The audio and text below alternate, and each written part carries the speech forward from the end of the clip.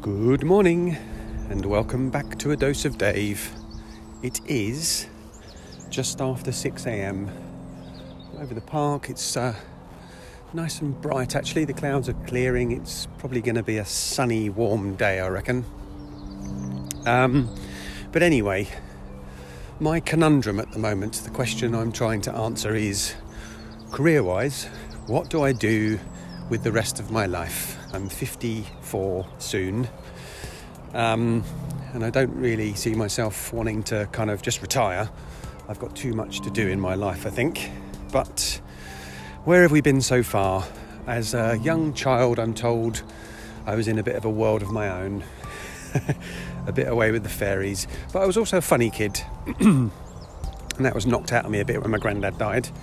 At primary school, I used to draw a lot actually. I used to draw like any opportunity I got in sort of free lessons where we could do our own thing. I'd sit and draw. I went to school, senior school, and I enjoyed art. I also enjoyed graphical communication, which was kind of technical drawing, creative things. And then I went into engineering. Now, first year at college, I enjoyed technical drawing, creating things on paper. But I went into a branch of engineering that wasn't particularly creative, manufacturing, sort of operations management, that kind of thing. So there was some creativity in there, but not enough for me, because I wanted to create things and change things and improve things. And, well, none of the businesses I worked for were really committed to that. They just wanted to get the job out the door by any means. I then got involved in all the NLP stuff, and I coached people for quite a while, particularly in sport, coaching sports people on their mental approach to things.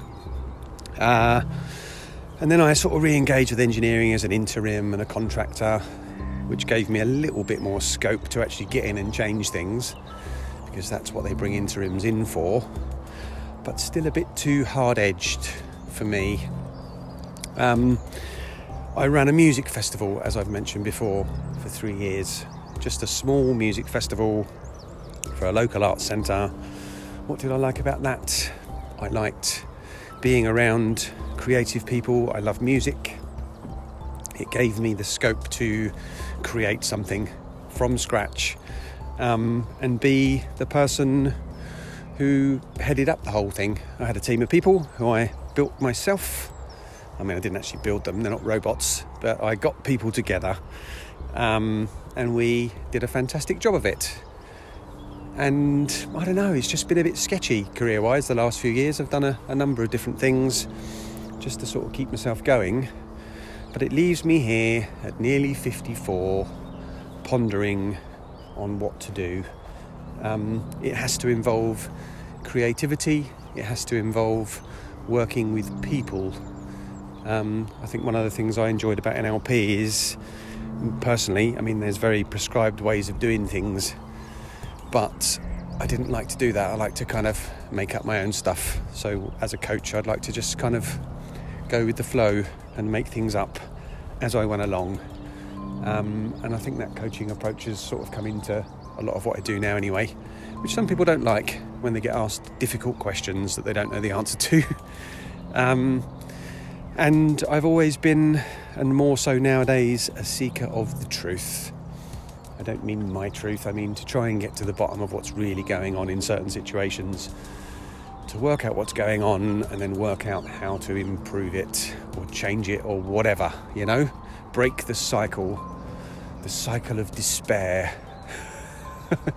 So I don't know, maybe this is going to be a series of doses that are going to be me kind of pondering this stuff. Creativity, freedom. I know that I don't function well if I'm working in a place, if I'm working for someone else really, but also in a place where the management style is sort of instructive rather than kind of engaging and collaboration, there's a big word as well.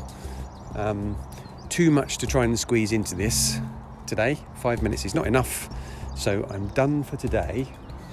and I will see you tomorrow. Bye.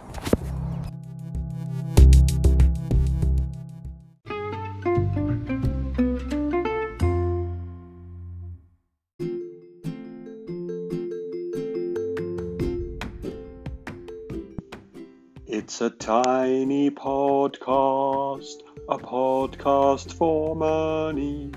Doodly doodly doo. Well, it doesn't have to be, but if you wish to donate to the Bullshit Detective podcast, you may do so by going to www.patreon.com/Bullshit Detective.